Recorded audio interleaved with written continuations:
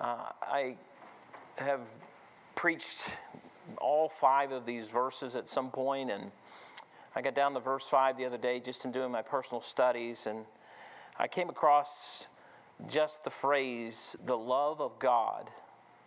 The love of God is shed abroad in our hearts. The love of God is shed abroad in our hearts. I'm going to talk about the love of God tonight for just a few minutes and just try to encourage us in what we have coming up and on the horizon here and what we have as a church body and the faithfulness that we should show to our Heavenly Father and all the hope that God provides to us and how He not only provides us hope, He provides us His Spirit. And I just want to look at a few thoughts here tonight that might just help encourage you throughout the rest of this week as we approach Saturday for our soul winning time and approach Sunday morning for our services and encouraging others to come and to participate in the services. And I began to think about the love that the Lord has for the saved. And I thought, wow, how much God loves us. He says that the love of God is shed abroad in our hearts by the Holy Ghost, which is given unto us. God gave us a wonderful gift when we got saved, and we have heaven as our home. But in that gift, in the process of the giving of the gift, He gave us the Holy Ghost. And I think about how wonderful that is, because by giving of the Holy Ghost, we now have access to God, but we have understanding of the Scriptures. He can enlighten our minds. He can give us wisdom and clarity of thought. When you pick up this book, it's not just any book. It is the written words of God. And God has given us such a great ability to take that in. And I thought, as a saved person, how wonderful it is that you have the comfort not only of God in you, you have the comfort of His Word and the Spirit of God working in us to help us better understand and take it in. And I thought about how wonderful it is to be saved. And I thought about the lost. It's so amazing that He uses the Spirit of the Lord to save the lost. And when you go and you witness to someone, you realize that it's not us. It's God doing a work. And it's not even us being present there. It's the Holy Spirit being present in the meeting. And whenever you share the gospel with someone and God opening that door of opportunity for that soul to come to Him and God using us. And I thought about the love of God in the process of all of that. That He gave His only begotten Son, and there it is, right there in the middle, you opening up His Word, sharing it with a lost soul, and God the Holy Spirit right there in the middle of it, working it out. Isn't that wonderful? And God does that for us. And so He presents that opportunity. And then I thought about a saved individual should have the assurance of salvation. And I know a lot of folks that get saved and then they really struggle with their salvation. How many of you know people personally that really struggle with their salvation? Like they teeter back and forth. And I know folks that whom I love dearly, but boy, they battle with that eternal security thing. And sometimes it's the case of someone's gotten saved and never baptized. You know, I believe once they get baptized, it helps to start solidify some things in their mind, and they start taking that walk. That's a step of obedience. I believe once they get into the house of God and get into the Word of God, I believe it helps them. But there are just some folks that just really battle with that idea of once saved, always saved. And yet, I thought about how encouraging it is and the assurance that I have of salvation and not to doubt the Lord God, because God indwells us. How could I otherwise understand this book? Because He said the carnal mind cannot understand the things of God. So how is it possible that I can open up this very divine word and read it and understand it? Really, from a spiritual perspective, how is that possible? You say, well, it's just head knowledge. And I'm saying, no, it goes beyond that, because it is the Holy Spirit that works in us and teaches us all things and brings all things to our remembrance, whatsoever He said unto us. And I got to thinking about how it shows up in our lives, and it shows up in our lives as believers. And so as we take in the Word, it's not just about knowing what it says, it's about living it out, isn't it? And how much do you enjoy watching people really live out their salvation? They really do what they believe. And you know, if we do what we believe, we'll be a witness for Christ. And so if we believe that He saves, we'll be a part of that. And we'll extend that invitation to the lost, for God has given us the power of the Holy Spirit in our lives. Therefore, in salvation, there should be some confidence. Would you agree? I know the day I got saved, I know where I was. I know what was said to me. I know what was happening. And I mean, I cannot forget. And see, it's not like that for everybody, but I'm telling you, on October 12th, 1995, I was sitting in a room. I know exactly what happened. And I knew that moment God entered into my life. I have no doubt I got saved that day. And I have no doubt about what God did in that room that day. And what he did in that heart, that old wicked heart of mine. And God came in and he did such an amazing work. And he did something that night, and I knew I was saved. Now, I want to tell you, when I was a child, I had come forward in a service. I had been, by the way, folks, I'd been baptized more than once. I just got a kick out of it. I thought, man, if I just tell them I just got saved, they're going to take me back there so I can get wet again. And I just thought it was the coolest thing ever. And I would just keep going back there. And I got baptized more than once. And then it hit me what it was really all about. And I was 30 years old, and I remember God intervening in my life over and over and over and over and over.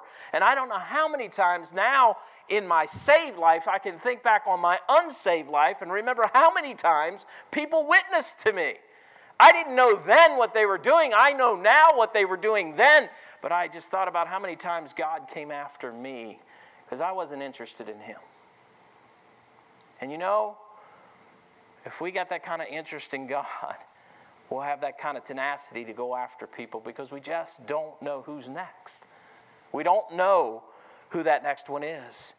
In salvation, there should be confidence that comes from God, not our own thoughts, not our own feelings, but of the Lord, about the security of life eternal in Christ alone. There ought to be some sense of a security in that. And I believe with all my heart, once saved, always saved. There are people that preach from the pulpit that that's not so. We got a church just on the outskirts of town that preaches and teaches that you cannot stay saved. You have to keep getting saved. And that breaks my heart to think that there are people sitting in there thinking they have to keep getting saved over and over again. Of course, that man has to answer to God, not me. And those people will have to answer to God, not me. There's a very reason that we should be bold in our faith for the Lord. And that's because he doesn't provide a false hope. He gives us an assured hope. It's not that... It's not like, I'm just praying this really works out. How many of you really know you're saved? And you know Jesus Christ saved your soul. And you know you're not destined for an eternal hell. You're destined for heaven forever in Christ alone. And I got to thinking about God then secures that hope in our hearts by the power of the Holy Ghost, which is in us. You see, when you get saved, the Holy Spirit moves in. God clearly says in the Bible that the Spirit of God indwells us. That means he's in us. And so the Bible clearly tells us that the third person of the Trinity, the Holy Spirit, we can grieve him. We can quench the Spirit. And the thing is that I want the Spirit to be alive in me. Hey, listen, you got to realize that the Spirit of God really can motivate us and help us in our understanding of not only the Scriptures, but in our love for God and our love for others and our love for souls. And he says, be ye not drunk with wine, whereas in excess, but be ye what? Filled with the Spirit. And the thing of it is I'm not getting any more. I'm giving less of myself sometimes than I should. And to be filled with the Spirit is to relinquish me and let him have his way with me. So I challenge us with this thought. Do you have a strong assurance of God's love that it makes you bold for your witness for him?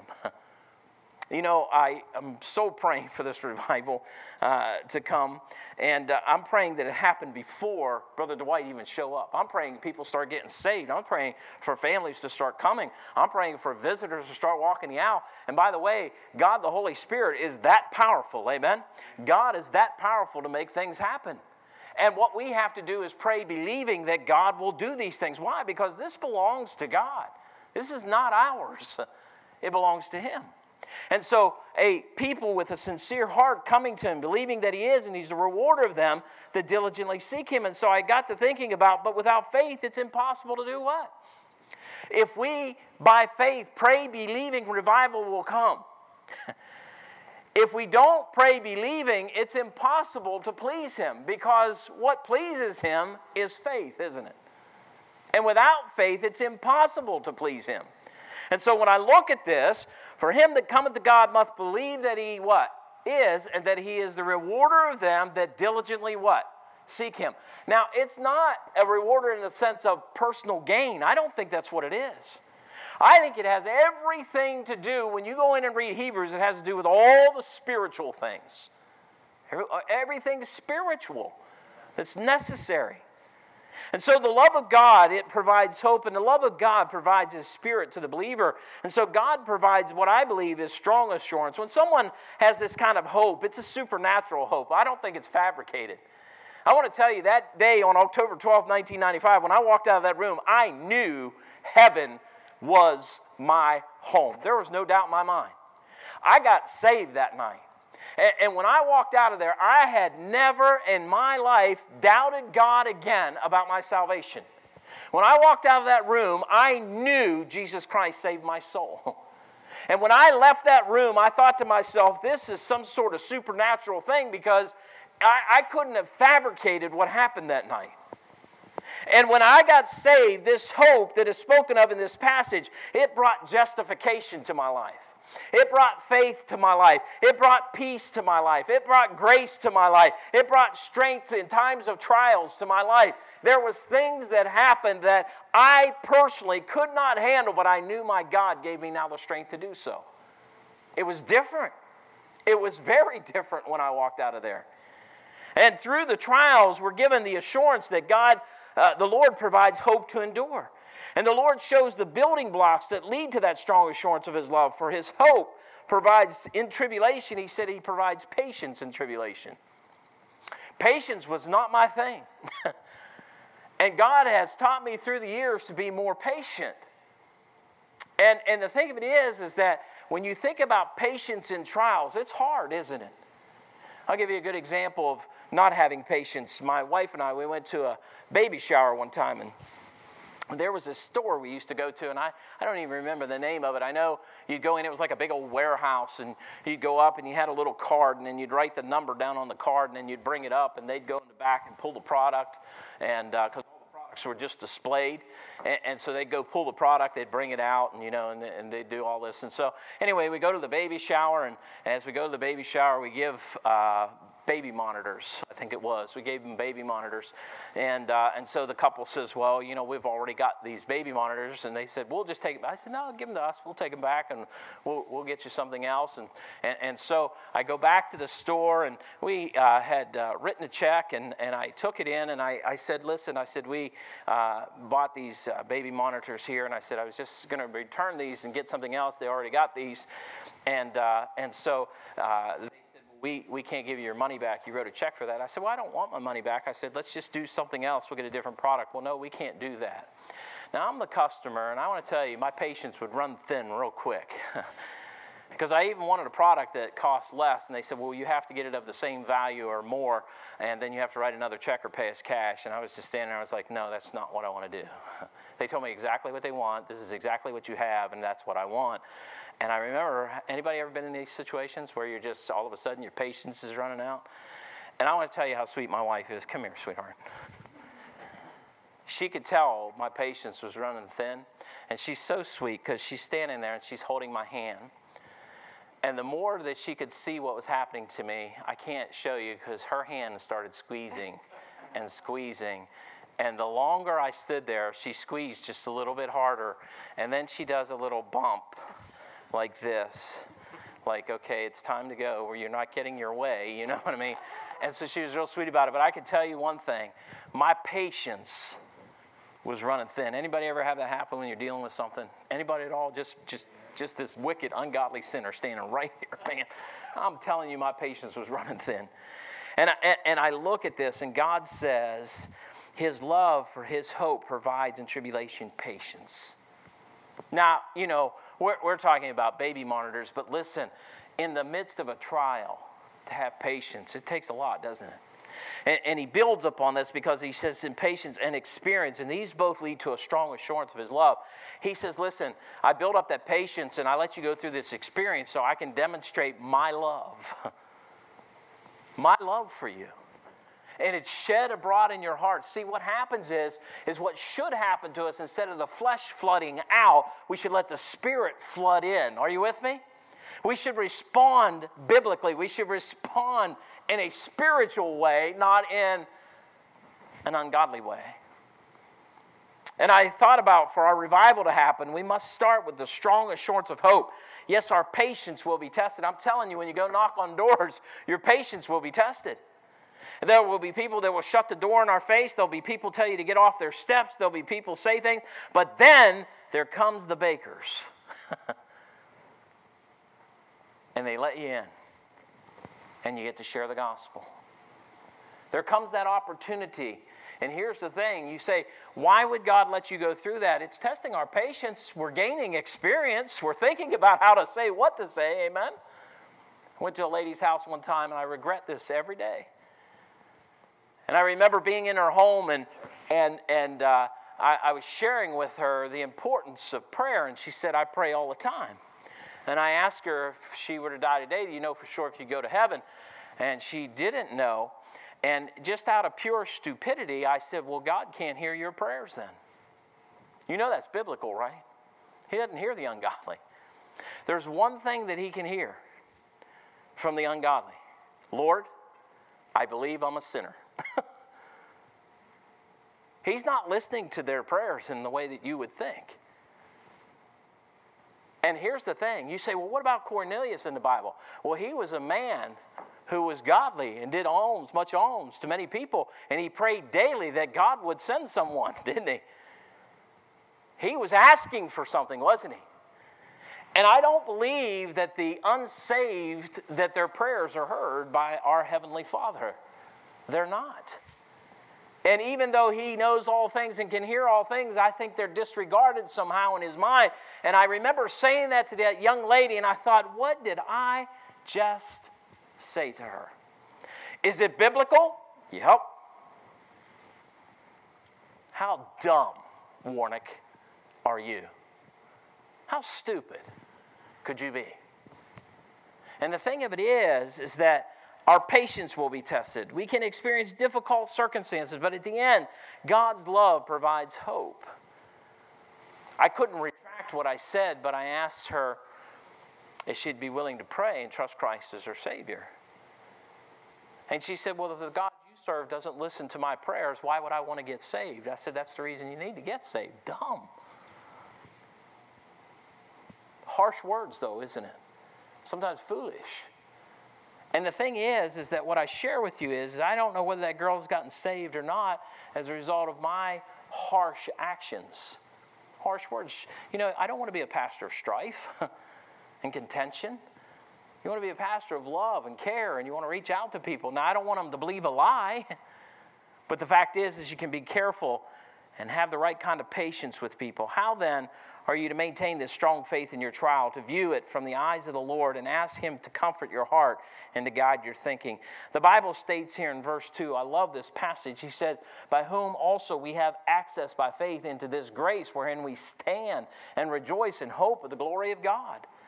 When I look at this, the Bible states here in verse 2 that we approach the times of our test in this life and do not fret or fear, but stand by his grace in all situations. How many ever wanted a do-over in life? Anybody ever want a do-over? Boy, I'd like to, go back and talk to that girl again. I'd like to have a do-over. Now, maybe God may provide that one day, maybe not, but I'd like a do-over. But that the truth of the matter is sometimes we get one opportunity, right? So boy, why don't we handle it with a spiritual attitude, asking God to go before us? This all leads to the path of no regrets in your relationship with the Lord and with others because of the type of hope that you have in you. Let me get you to, you can just write these down. I want you to think about these verses, Romans 8, 24 and 25. For we are saved by hope. You know, we often say we're saved by grace. Do you realize the Bible says we're saved by what? Hope. And he says, but hope that is seen is not hope. And he goes on, he says, for what a man seeth, why doth he yet hope for? But if we hope for that we see not, then do we with patience wait for it. Patience. I believe God provides some strong assurance. Your strong assurance of God's love makes it possible to be bold in your witness, to be patient in your witness, and to, as you go through the experiences, God wants to use that again and again. And he provides for us in every one of those situations. And we just have to seek him out. The second thought is this. God's love gives the gift of the Holy Ghost. The latter part of verse 5, he says, because the love of God is shed abroad in our hearts by the Holy Ghost, which is given unto us. The Holy Spirit is given unto us. The love of God is found all throughout the Old and New Testament, and his love abounds past what I would consider the regions of man's thinking, doesn't it? When I think about the love of God, I think about the things that God has done and is doing. It goes way beyond what I can really fathom. How many of you have seen God just, part the Red Sea? You know? I mean, can you really in your mind see that? Like, when you read Genesis, does it come alive to you? Do you kind of step back for a moment and think, how in the world did he do that? Does it ever cause you to just stop for a moment and says that, he put the sky up there and he put the ground down here and he put the birds in the air and the fish in the sea and the beasts in the field. He caused the grass to grow and put the sun in the sky and put the moon in the sky. And then he took dirt and breathed life into it. And here we are. Now, I don't know about you. That's a pretty amazing God. And that's the same God that turned around and said, I've given you a part of myself. I've given you me. That is amazing to me. A creature he has made, he gave life to us out of the dust of the ground, and he provides his Spirit in us. It's amazing, isn't it? That's a powerful God. And I look at this, to the lost, the love of God was to give eternal life through his Son, and at the moment of salvation, he provides assurance by the gift of the Holy Ghost. I believe people are either saved or unsaved. There's no in between, amen? And you either have trusted Christ as your Savior or you have not. I had someone tell me one time, and this is not a regret because I thought this just can't be. They told me, they said, my daughter is involved and she's a lesbian now, but I'm so glad she made a profession of faith when she was a child.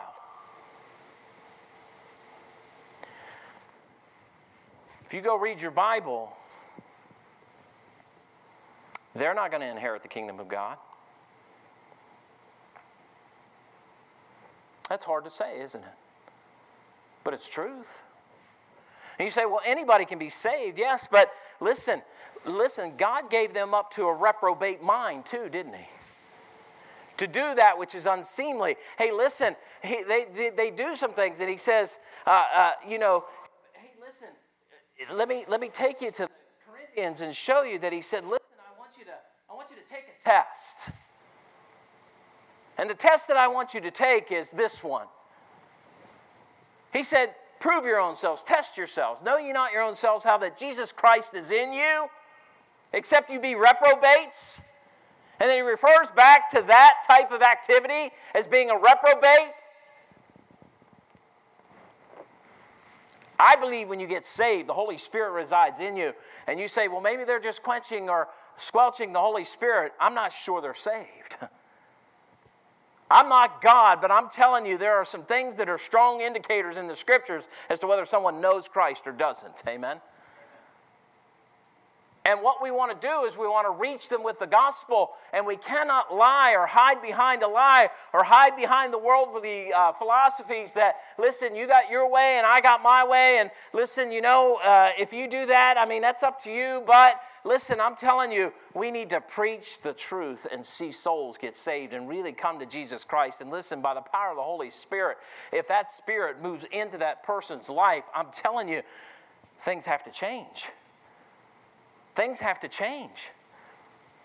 And when you see no change and they tell you that they are professing salvation, I believe some of that is profession without possession. I believe it's that they say it, but they don't really know it. Because I believe God the Holy Spirit would not let them rest in that or that lifestyle. The lost, God gives the eternal life to them through His Son. The saved then are given the Holy Ghost to remind us of that everlasting love that the Lord provided now, and it resides in our hearts. I want to read a couple of verses to you. I want you to turn to them in Ephesians chapter 3. Turn to Ephesians chapter 3 with me, if you will.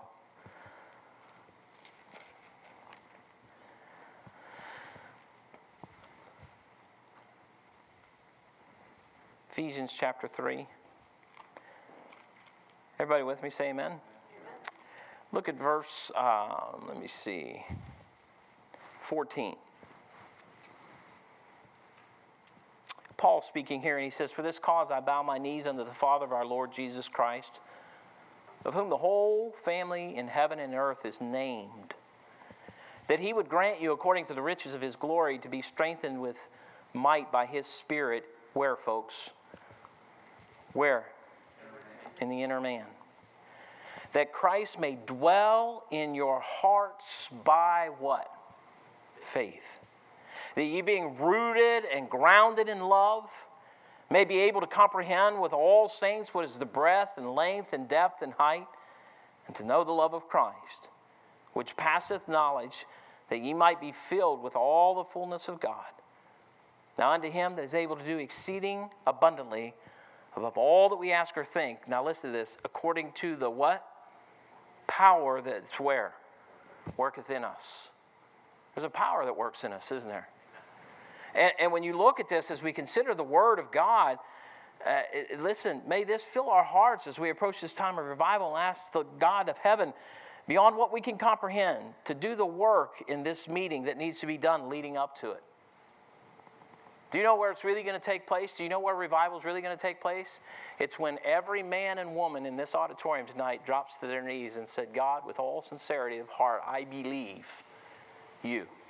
And I believe revival will come to Calvary.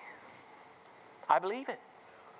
And we do everything we can between now and the date that we approach that time to do everything possible that we can, and that is in prayer and in fasting and in witnessing and in invitation and praying and coming to the 24-hour prayer vigil and doing all that we can. And once we've done all that we can, let's get out of the way and let God do His work. Amen? And I believe He will. But we have to pray believing, nothing doubting that God will do this. As I look to the Scriptures and I think about now unto Him that is able to do exceedingly abundantly above all that we ask or think, according to the power that worketh where? In us. He's able to do abundantly above all that we ask or what? Think. Is God capable of winning souls?